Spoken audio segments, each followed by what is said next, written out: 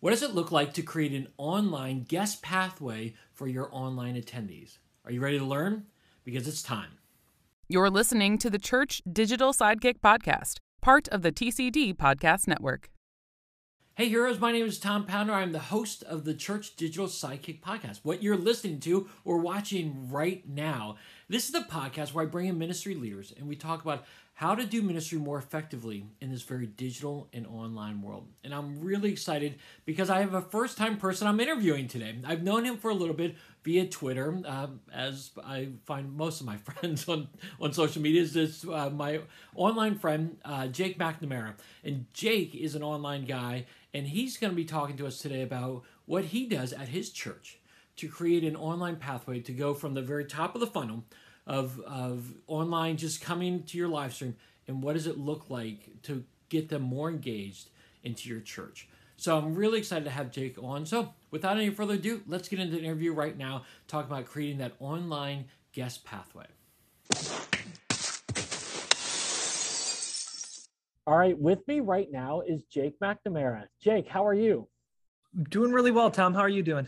I'm doing good. I see you've got well, if you're watching the video part of this, you'll see that Jake's got a red flannel on. Is this Christmas oriented for a particular reason? Not really. Although we did just, the day we're recording this, we recorded our online Christmas services last night. That's awesome. So I should say it's a tie-in to all that, but it's just a red flannel. That's good. I'm all in black, and so that's, kind of a different thing. But yeah, that's awesome. So I've known you over the years, especially during COVID, because of all of us online ministers kind of getting together and chatting on places like Twitter and whatnot. Yeah. But this is your first time on my podcast, so I'm excited to have you on. So some people may not know who you are. So tell people where you're from, what ministry you serve in, and how you got into that. Yeah, and I'll give you the short versions of all of that here. So my name's Jake. I am the online campus pastor at the Compass Church. It's a church in Naperville, western suburb of Chicago. We're a 4-site, multi-site plus online now. So my background is I was a chemistry major in college. Wow. Decided that I didn't want to work in a lab my whole life. So I fell into kind of some consulting roles, and I did environmental work for about 12 years, doing things that just, when I explain it, I see eyes glaze over really quickly. But I did that. But I was also working part-time at our church in student ministry at that point in time. Just kind of felt a new ministry would be something that God was going to move me into one way or another at some point. I just figured it'd be a last career. And lo and behold, I got a call from our executive pastor at the time, asking if I would be willing to go into our hub campus and run our guest services programs there. So all of the assimilation work and, connecting people to the mission and vision of our church. So I jumped in and said yes. And then COVID hit. So I feel like I did what any good guest service pastor would do at that point in time. And I would go where the people are. And that was online. Yeah. Just fell in love with it and really enjoyed it. And our executive team here asked if I would not go back to my old role and stay online. So I just said absolutely. So I've been unofficially in the role since the beginning of COVID, and officially in the role probably about 14 months or so at this point. That's awesome. Okay, so there's so much I got to ask you about this one. Yeah, totally. The chemistry stuff is fascinating to me, because this is what I remember about chemistry from my experience in high school. I had chemistry my 11th grade year, and it was right after lunch. It was in the basement of our high school, so there was no windows or anything like that. And I think I fell asleep every single day in that class. And so sciences were never my strong suit on this. So what fascinated you about chemistry? So I was going to be a pharmacy major. That was the whole plan going into college. So I did chemistry, honestly, because my chemistry courses in high school were so hard that college chemistry courses for the first 1.5 to 2 years were actually really easy for me. Wow, okay. Whatever, infer from that what you want, I suppose. Yeah. But and it was one of those when I decided pharmacy school wasn't the path. Chemistry is what I was next closest to graduating with the degree in, so I stuck with it. So you fell asleep in the back of the class. I pulled out my phone and played Tetris and thought I got away with it until my teacher made a comment in front of the whole class, like the last week of school. Awesome. All Okay. right. Well, then that also alarms me a little bit too, because when I was in high school, we didn't have cell phones, and so you were much younger than I am. So great. I'm talking to someone who's much younger than me. No, this is great. Okay, so I love this though, because I've seen a lot of student ministers go from student ministry into online ministry. I saw a lot of that, and again, I serve both roles, student and online. Yeah. At least at the time of this recording, but you moving from guest services to online, how was that transition for you? Complicated, Yeah. but honestly, really good. I think linearly a lot of times, and in processes and systems. And I think from that end, it's actually really helped trying to pull that into online, right? Like, I feel like I put my consultant hat back on in some ways to try and get to the point of how can we process as much information as we can quickly and turn it into something usable. Yeah. So organizing all of our teams and recruiting volunteers, and honestly, just the process of you know that somebody's with you now. What do you do with that? I think that's even more critical online, just because of the fleeting nature of how it can be. That moment where you first connect with somebody, what are you going to do? Yeah, dude, that's awesome. Well, that kind of really leads us into what we're going to talk about today, because we're going to talk about this online guest pathway. And I think you are set up perfectly to talk about this because of your guest experiences, but then moving into online. So let me ask you this question as we get started. What was your online, what were you guys doing online right at COVID? Like, were you streaming your services? Were you doing that, or were you starting completely fresh? We did a ton of experimenting. So day one of COVID, we were all kind of on house orders. So everybody was recording separate parts from their homes, and we were getting somebody to patch it all together. We moved to a live stream concept for a very short amount of time, but we actually moved back to pre-record. And we're one of the few churches I feel like that have gone that route. So we are pre-recording all aspects of our service to be able to package them together, produce them in a way that fits with what people would expect to see on YouTube. It's helped keep our services a little bit shorter than you would see in person. And since we're not looking to necessarily connect somebody to a specific building, I think that's actually been a really helpful thing for at least our church specifically.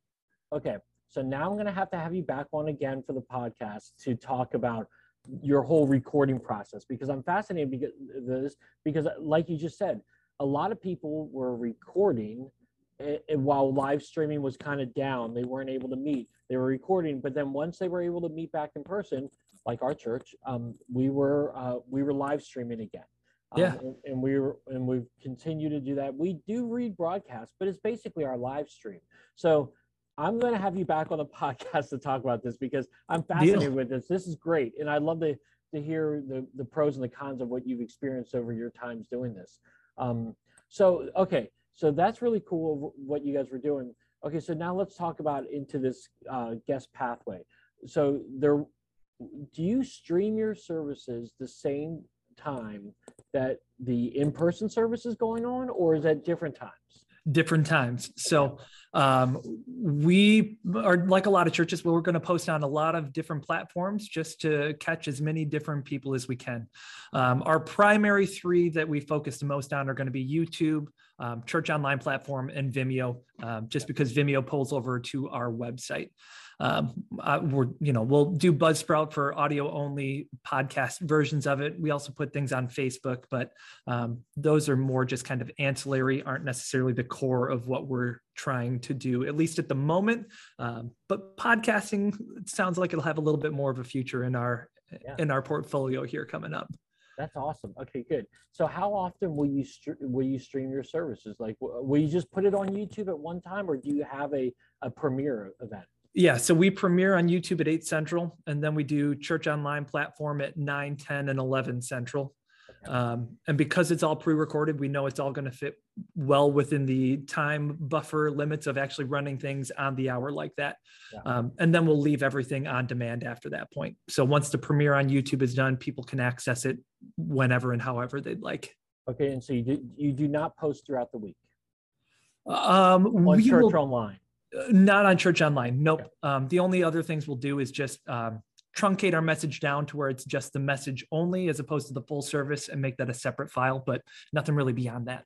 That's cool. Okay, good. That's really cool. Okay, so let's then talk about your Sunday experience on YouTube and then on your Church Online platform. How are you welcoming guests? Like what kind of strategic stuff are you guys doing to do that? Yeah, and honestly, I'm hoping that none of this sounds like rocket science, right? Yeah, right. Yeah. But whether by hook or by crook, we want to know that people are there. So it's the things of calling things out at the beginning of the service, having somebody intentionally on screen, talking to people specifically online. But really what we've started to try and brainstorm more outside of just interacting with people specifically during those Sunday morning time slots is how can I personally not feel like a pastor of views, but a pastor of people? So what are we doing to try and get people's contact information? So for our church, as an example, it was very intentional and strategic where we are going to ask people, whether it's your first time or 500th time, to fill out a connection card every single weekend and cast different vision for how and why, or the different things that you can do on there, like fill out a prayer request or turn that into, hey, on your connection card, tell us your favorite type of Halloween candy. The reason we do that is we just can get a little bit more information from somebody by going that route, because we can require a name and at least an email address. And once I have someone's contact information, I can follow up.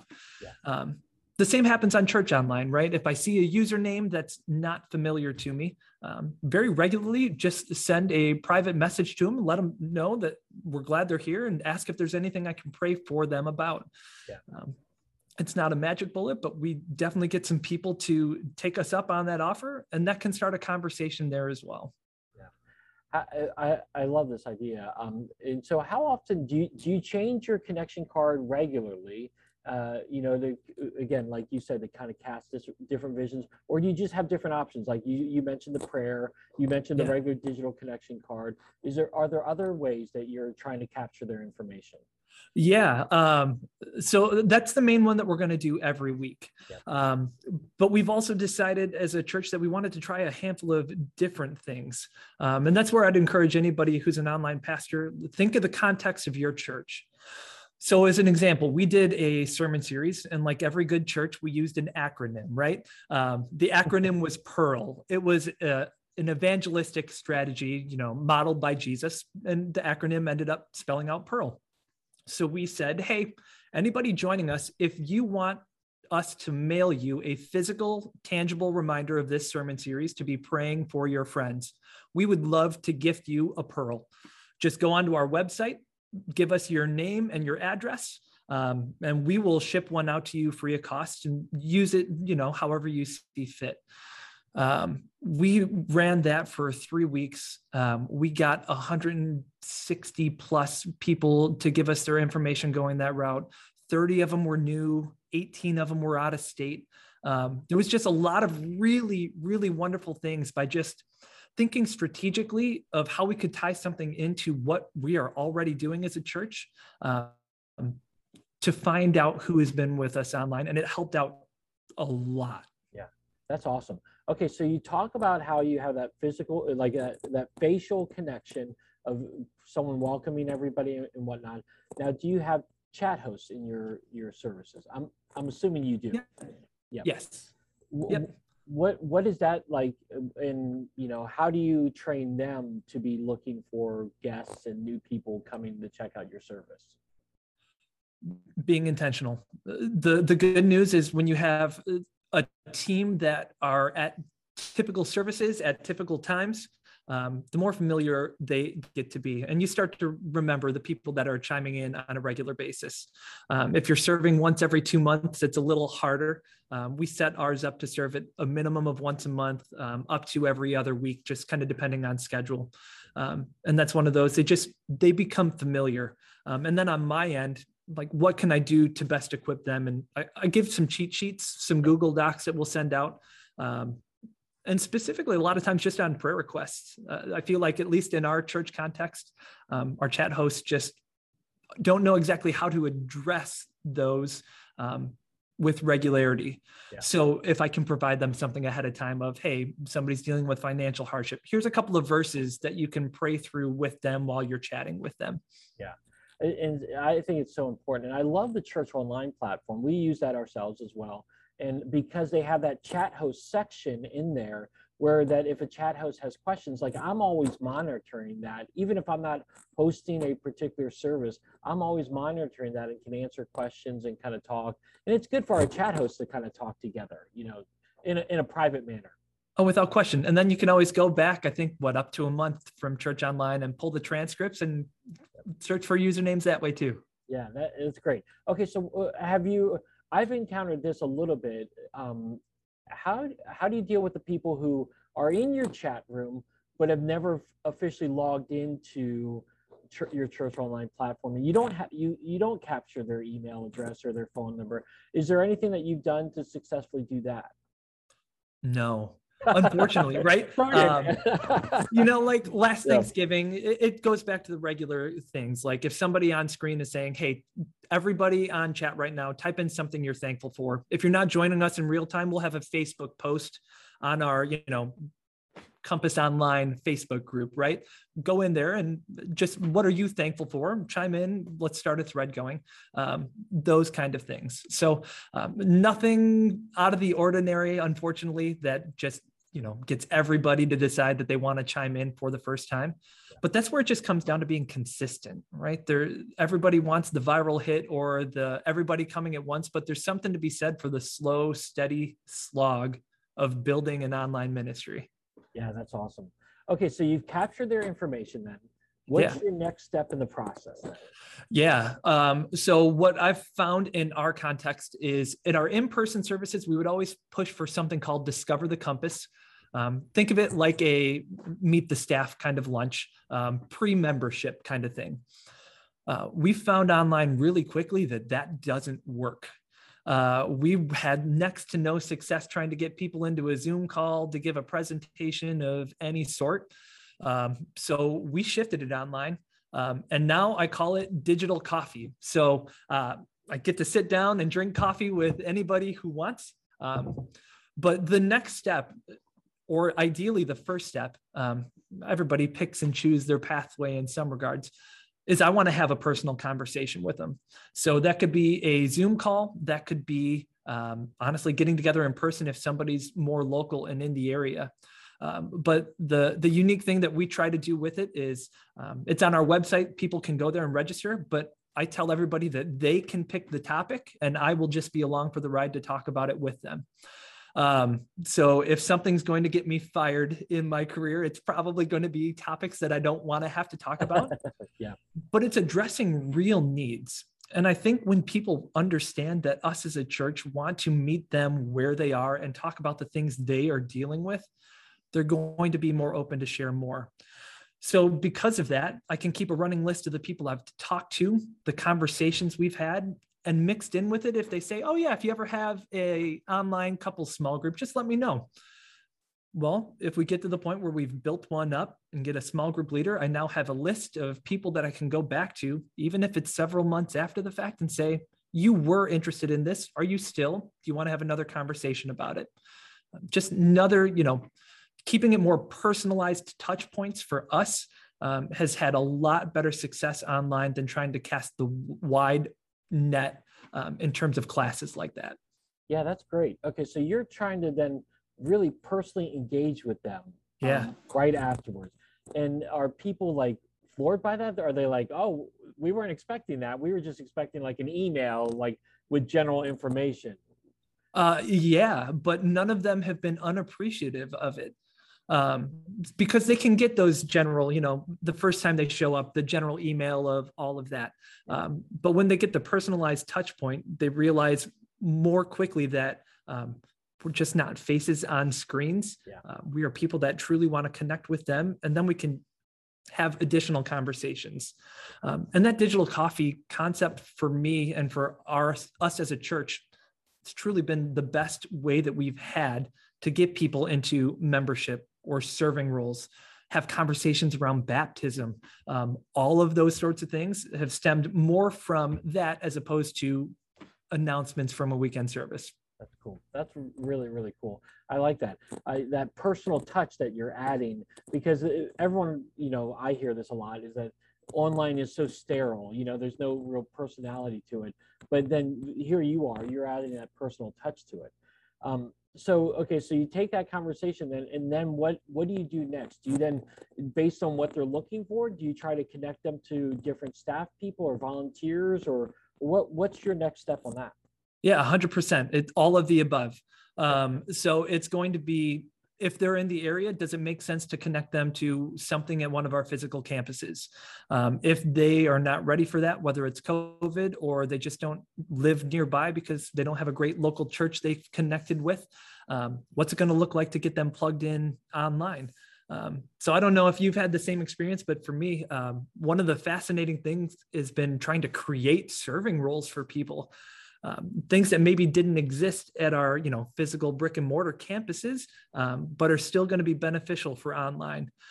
So a team to follow up with guests every week, a team to be praying for, like just things that maybe shame on us as a church we didn't have a volunteer team for. We can start to figure out what makes sense. Are you a consultant? Great. Go check out Tom's church and let me know what they're doing, and then get back to me and let's find out what ideas they have. Yeah. No, that's fascinating. That's great. Yeah, I've definitely felt like with everyone being online, at least for that period of time, that it really did produce a lot of different serving opportunities that were not available to the church before. Yeah. And so I think, whether it's camera people or lighting people or whatever, there's, sound and music people, there's lots of different roles that were not available before that are available now, and that you can connect people to.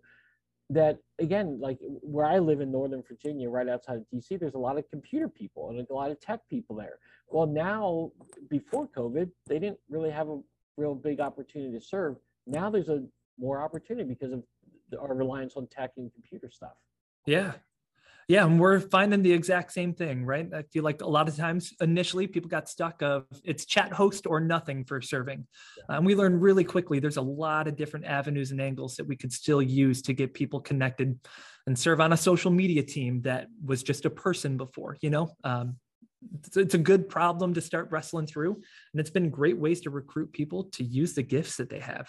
Yeah, I love it, man. I love your ideas, your strategies, you walk them through that process. And I agree with you. I wanted to make a point of this earlier, but you saying that with the chat hosts and with the regular attenders on those services, I would agree with you on that.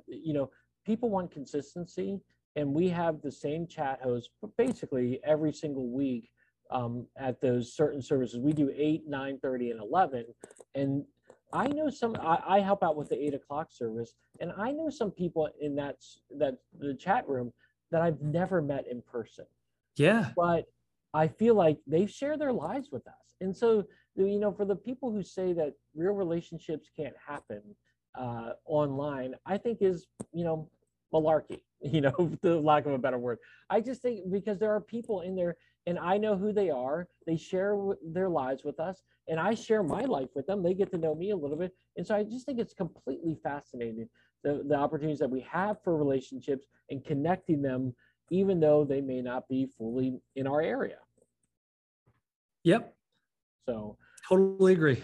Yeah. So I think it's awesome. Okay. So as we kind of wrap up here, and any other comments you would encourage us with in regarding to an online pathway?